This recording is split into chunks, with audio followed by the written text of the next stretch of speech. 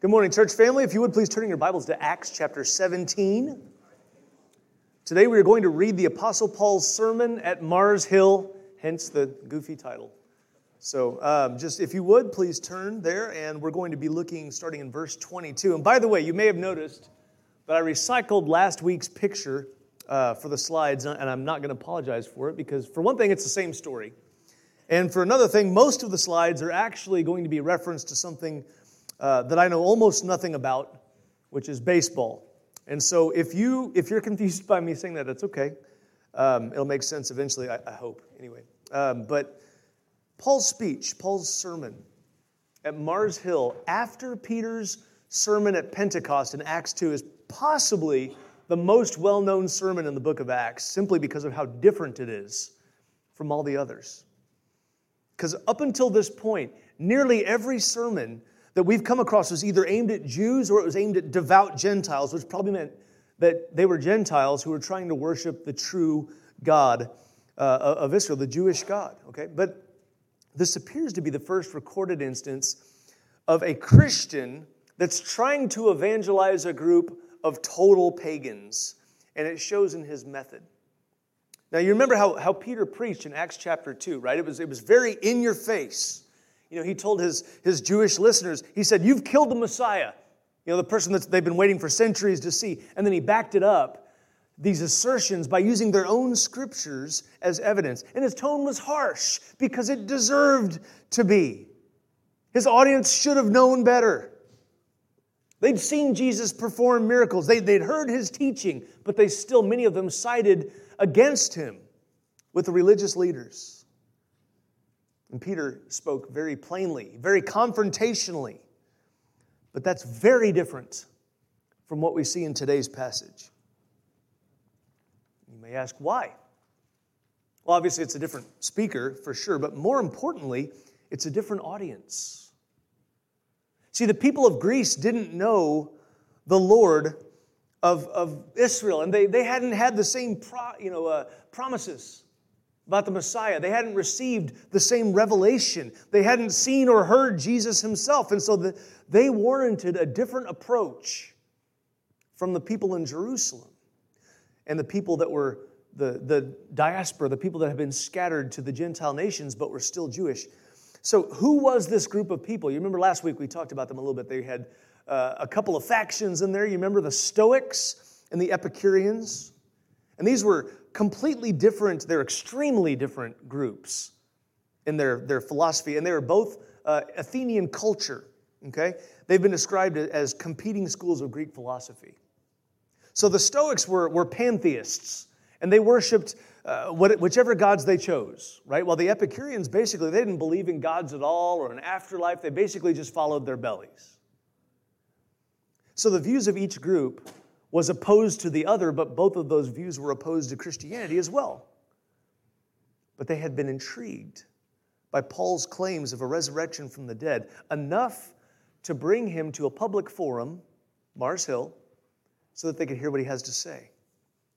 So now Paul, he's got an opening, right? He's got a platform, and he was going to use them.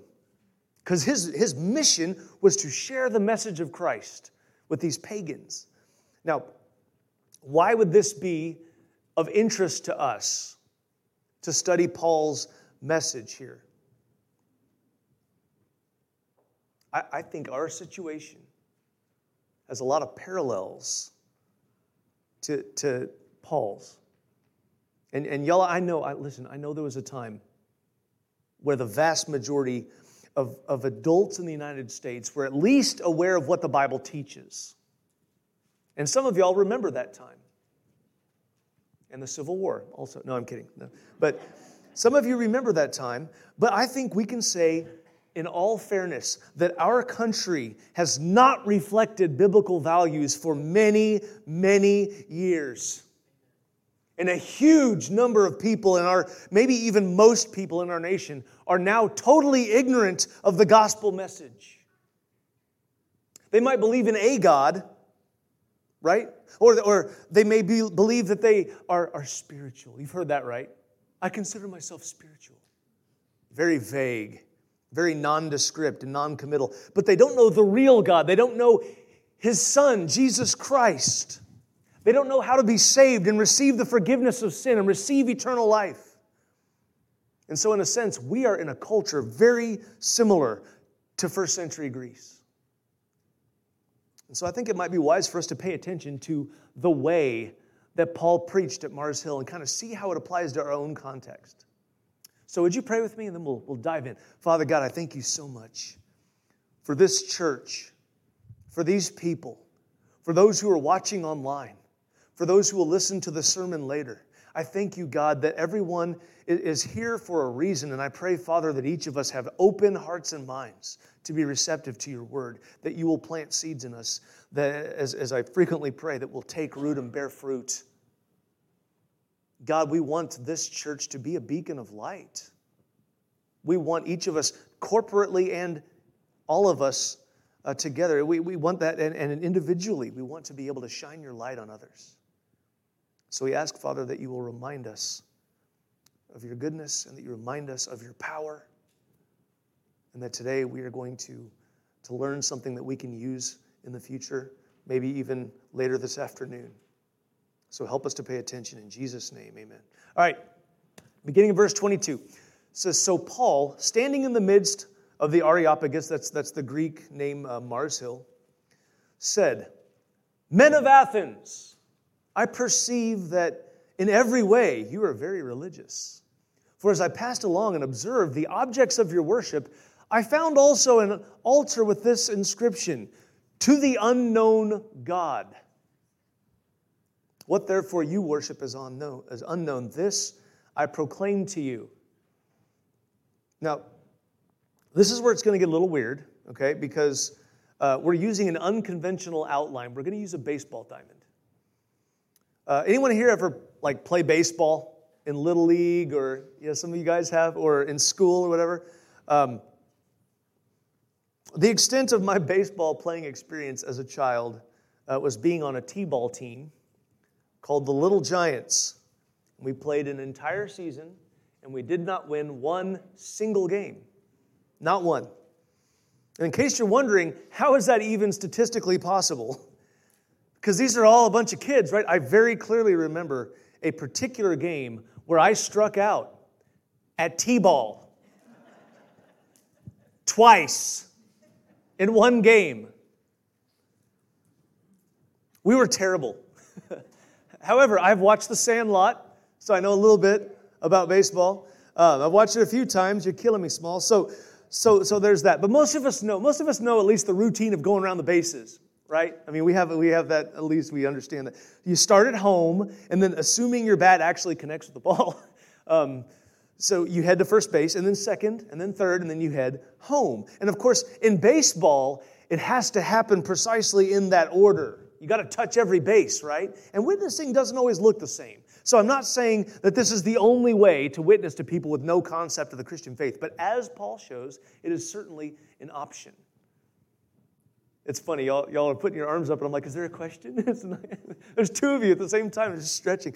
Anyway, I'm so easily distracted, you guys. It's like, it's shiny, what? Anyway, there's definitely a sequence in this message that makes sense, okay? So with that in mind, let's take a look at how Paul heads for first base with this particular audience, okay? The first thing that he seems to do is kind of take stock of the situation around him. Because remember, last week we read he was walking through Athens, and it says his spirit was provoked, right, by all these idols that he saw. It was like there's one on every corner. And so that may have stirred a memory, though, when he saw that one specific altar, the altar to the unknown God. We're going to get to that. It's something he may have remembered from his history lessons. But it appears that the first thing that Paul did was find a common ground from which to get the conversation started. Okay, he understood that these pagans were trying to make sense of the world just like everyone else. But they had not yet received the revelation that God had given to the Jews. And so you may want to add, by the way, if you're taking notes, you might want to write down that knowing your audience is a big part of witnessing, okay? And if you're not taking notes, write that in your brain. Knowing your audience is a big part of witnessing. So the example that Paul used to break the ice was an altar to an unknown God. He saw a few from what we can tell, but Paul may have, not from what we can tell, he saw this one, but I think he saw more than one, and here's why. He probably knew the story behind this altar. And it goes something like this. There's a few different versions floating around. This is the one that is probably the most accurate. Around 6th century BC, there was a terrible plague, a pestilence in Greece, and it was taking out a lot of people. And so the rulers of the city assumed that one of their gods was angry at them, right? Because that just makes sense. So they tried to offer a sacrifice to every god in the book, like every god that they could think of. They tried to offer a sacrifice, hoping somebody would stop being mad and they would be appeased, and so this plague would go away. And of course, none of these gods were actually gods, so they couldn't do anything about the plague, and so people just kept dying. But there was this one guy, this prophet poet, and his name was Epimenides. Okay, he lived in those days, and even by the 1st century AD, Epimenides had earned almost a mythical status because he had great wisdom. His history about him, there's some stuff that may be legend, some stuff that is most likely true. He was also an author. Paul quotes him several other times in Scripture, at least twice more. But anyway, Paul definitely knew about him, okay? He knew about him because you're not going to quote somebody unless you know something about him, hopefully. I say that and then I think about Facebook and how much stuff is floating around on there, whatever. But you've heard the thing that says, don't believe everything you read on the internet, Abraham Lincoln, Anyway, but with the city rulers baffled, okay, this plague is still killing people. This guy, Epimenides, he recommended perhaps there was a god that they had overlooked or they had somehow missed, right? And so he brought several sheep to Athens, and then he had those sheep followed by people. They just kind of let them go. And wherever a sheep lay down, they would build an altar to an unknown god and slaughter that sheep on it. And according to the story, the plague stopped after that.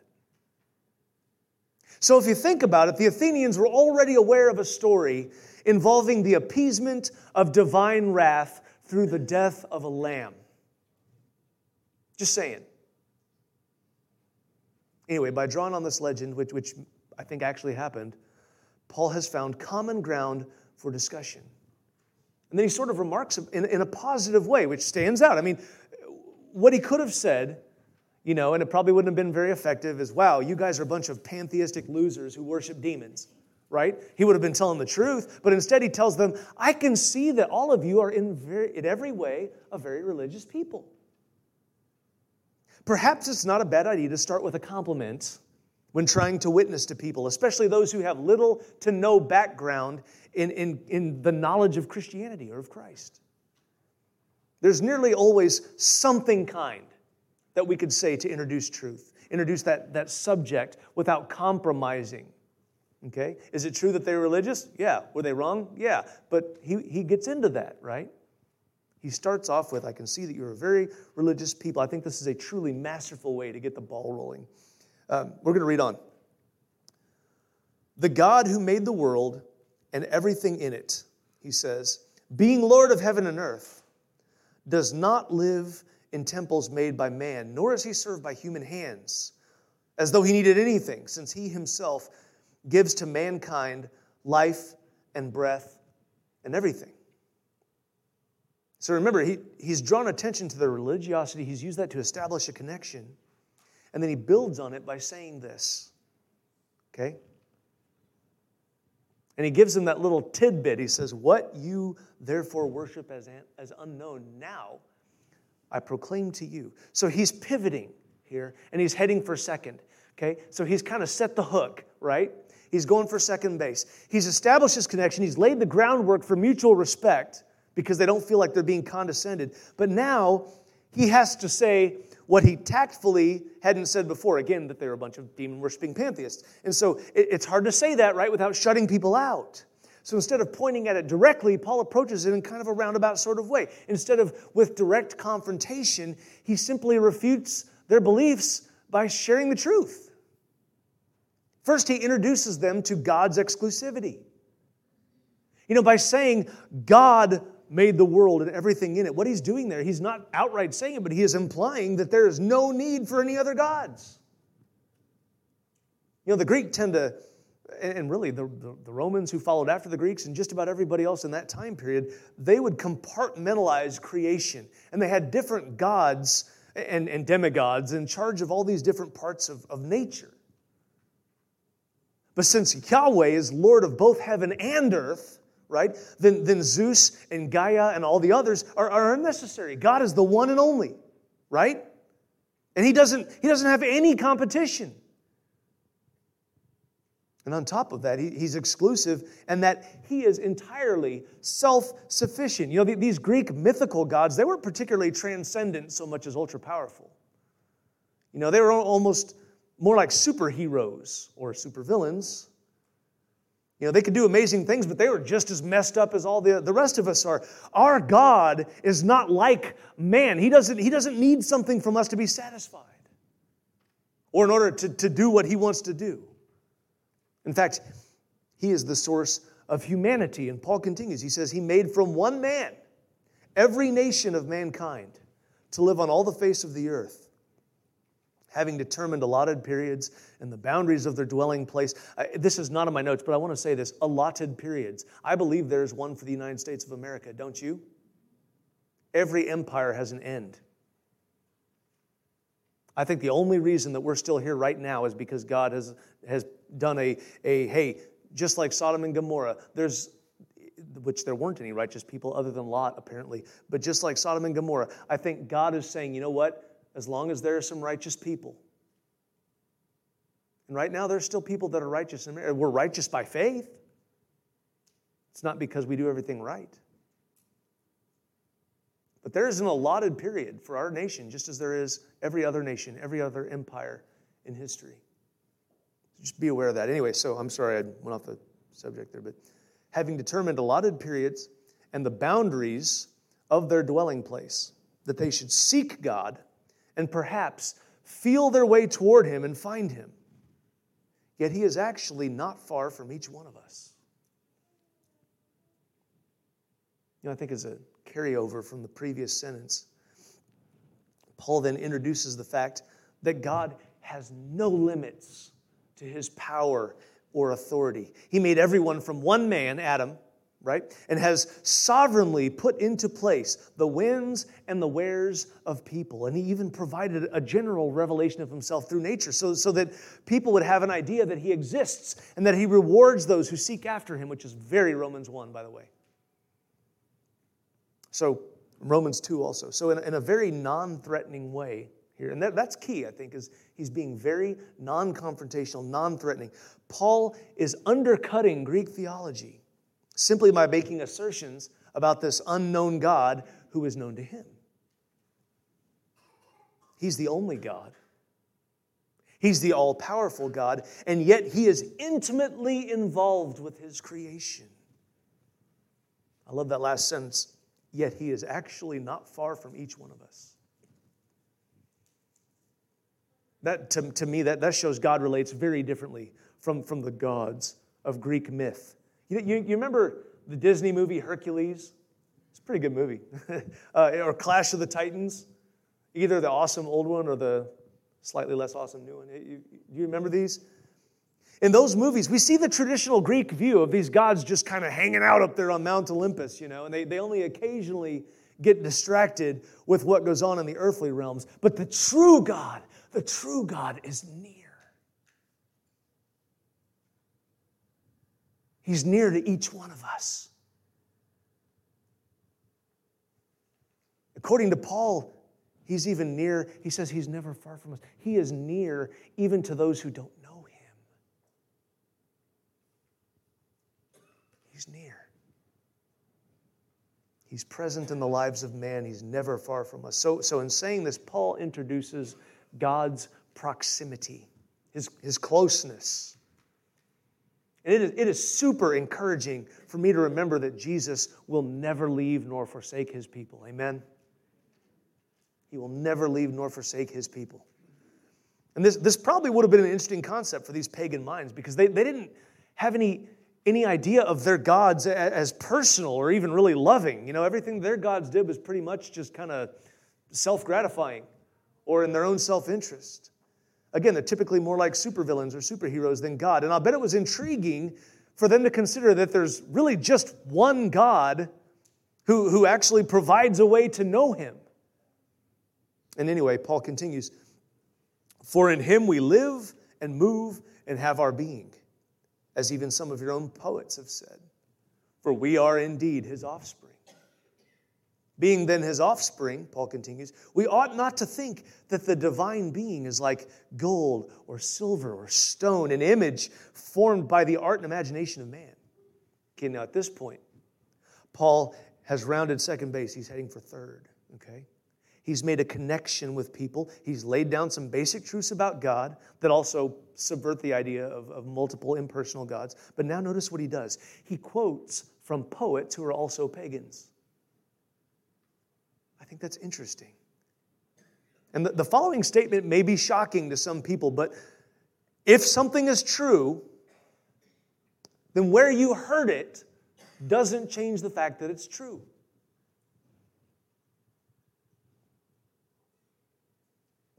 This also works the other way. If something is false, then the source of the information is irrelevant to the fact that it's false.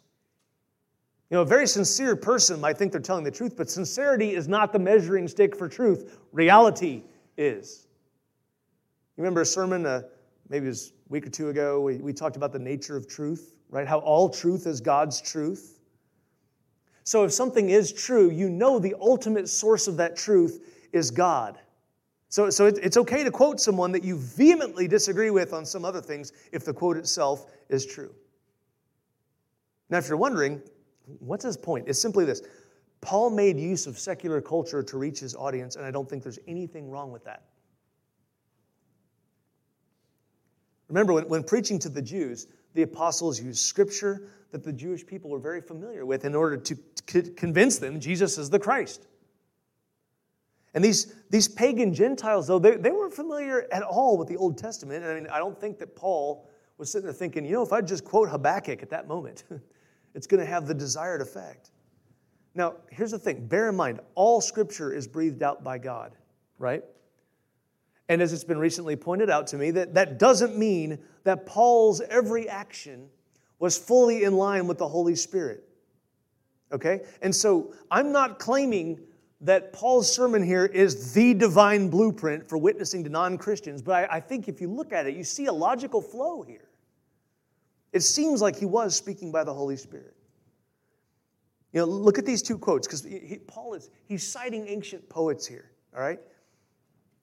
I think we can accept that if Paul is saying it, that these words are true. In him, the Lord, we live and move and exist. That is true for everybody, whether you're a Christian or not. Apart from God's breath, apart from God's word sustaining, holding all of creation together, it's all gone. And when he says we are his offspring, the Greek word translated offspring, it means literally kin. And it can be used literally or figuratively. So like we might say, hey, what's up, kinfolk? You know, hey, fam, how you doing? It doesn't necessarily mean it's a person that's directly related to you.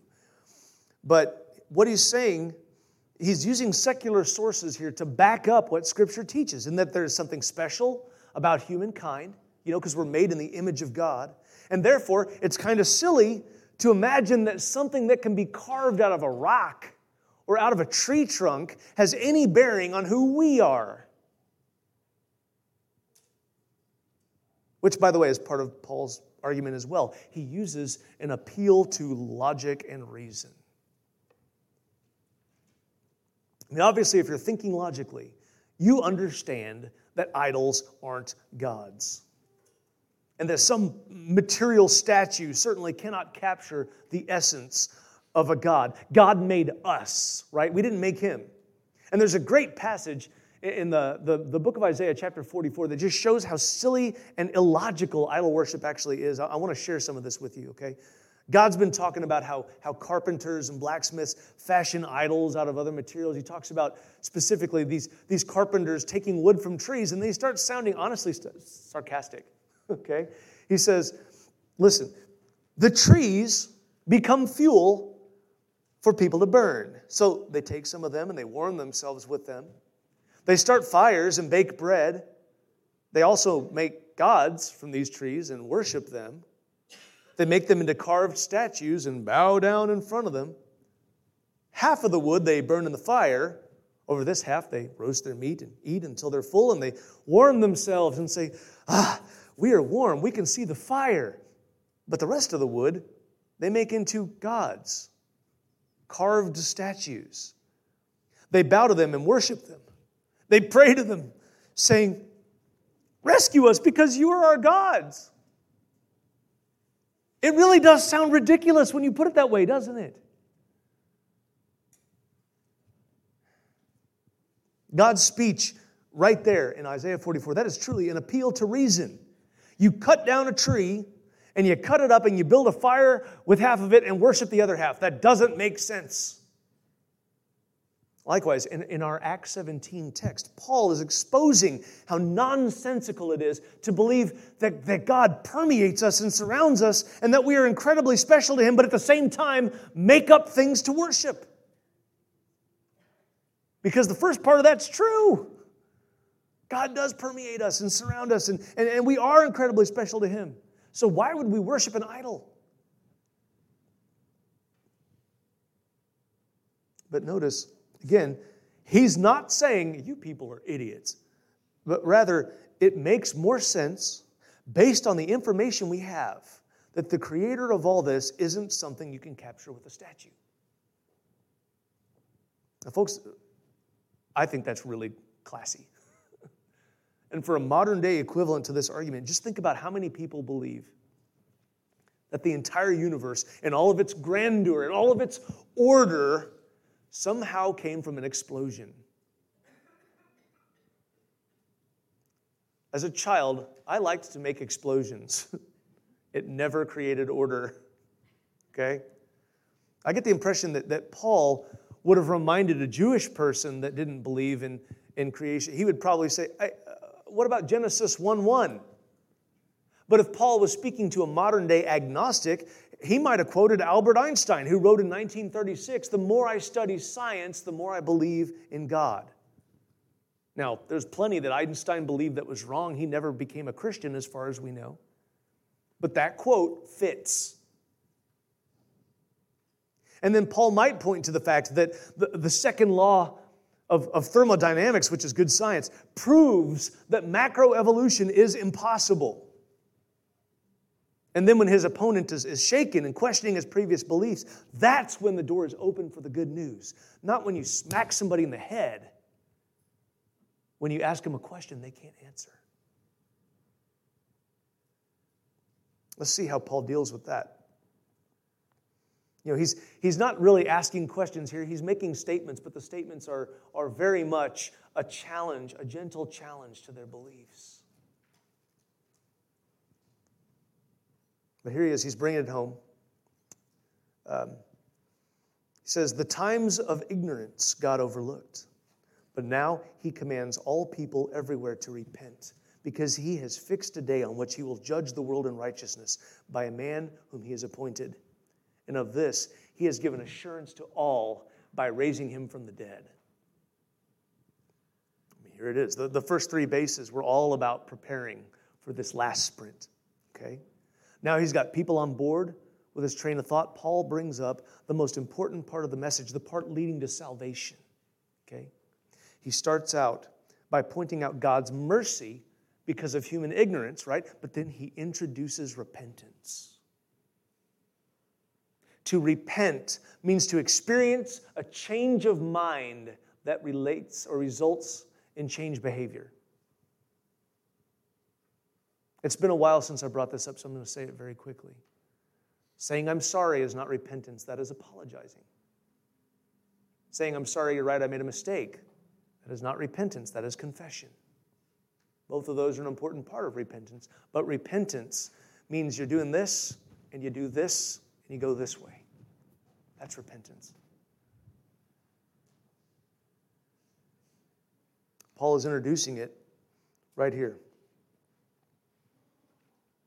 There's no caveat either. You know, Paul Paul says God commands everyone, everywhere, to repent,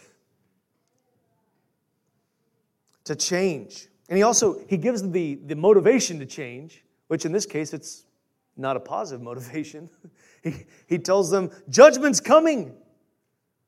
He said, Jesus is going to come back. It's not going to be like the first time. He will come back to claim his people and destroy his enemies. That's going to happen.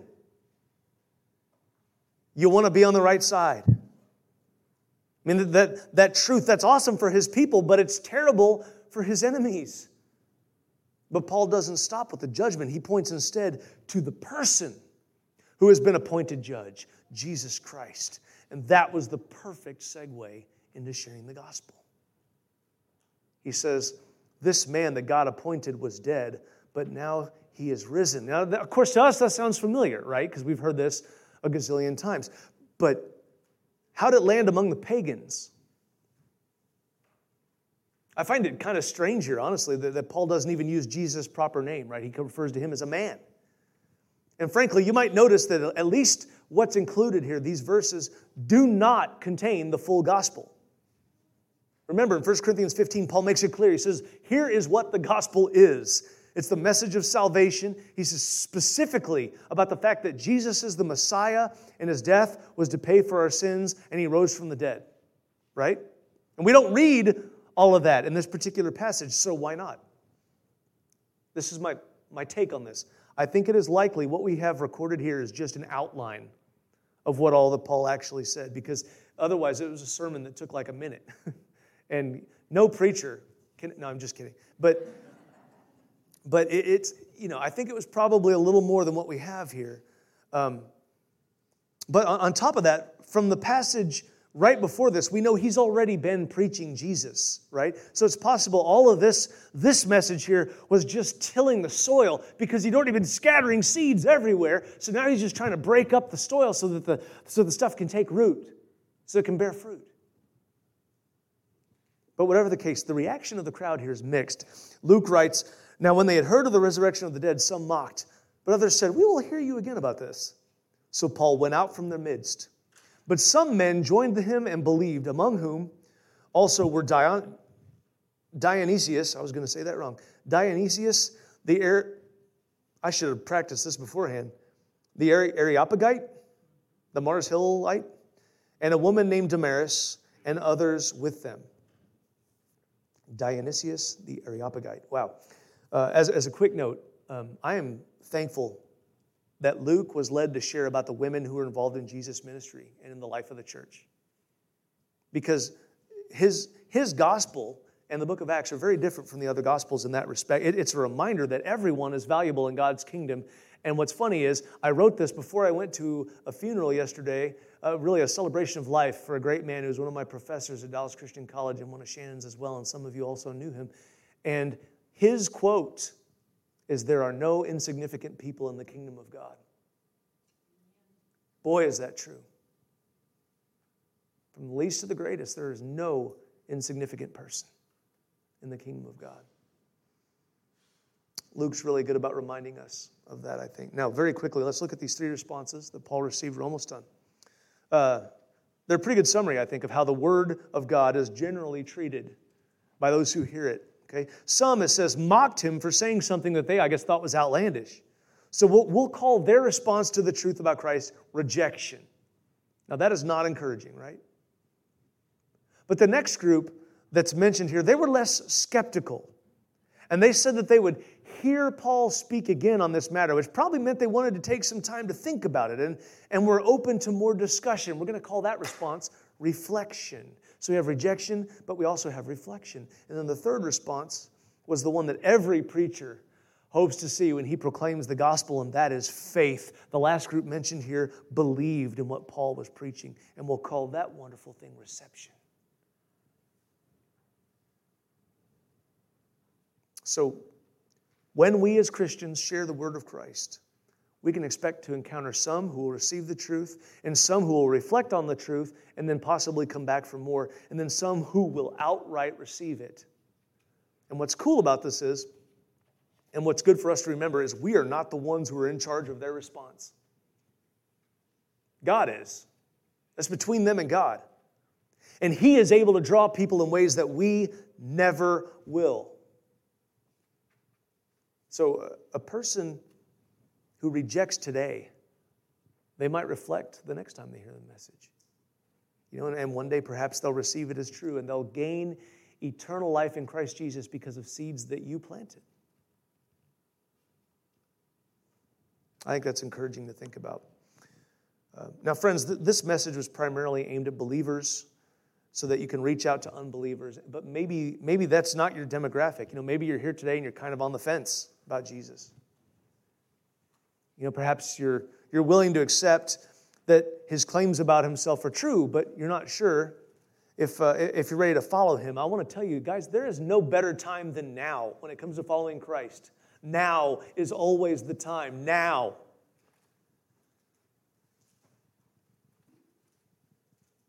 So listen, if you're still hanging around in that reflection phase, let the Holy Spirit just push you over, into reception. Receive Jesus. Confess Him and be immersed as the Scripture teaches. Be willing to respond wholeheartedly to that forgiveness that He offers and the eternal life that He freely gives to those who put their faith in Him. And, if you've already done that, then perhaps you need a reminder of His forgiveness. Receive Him anew today. Be washed in His mercy and grace.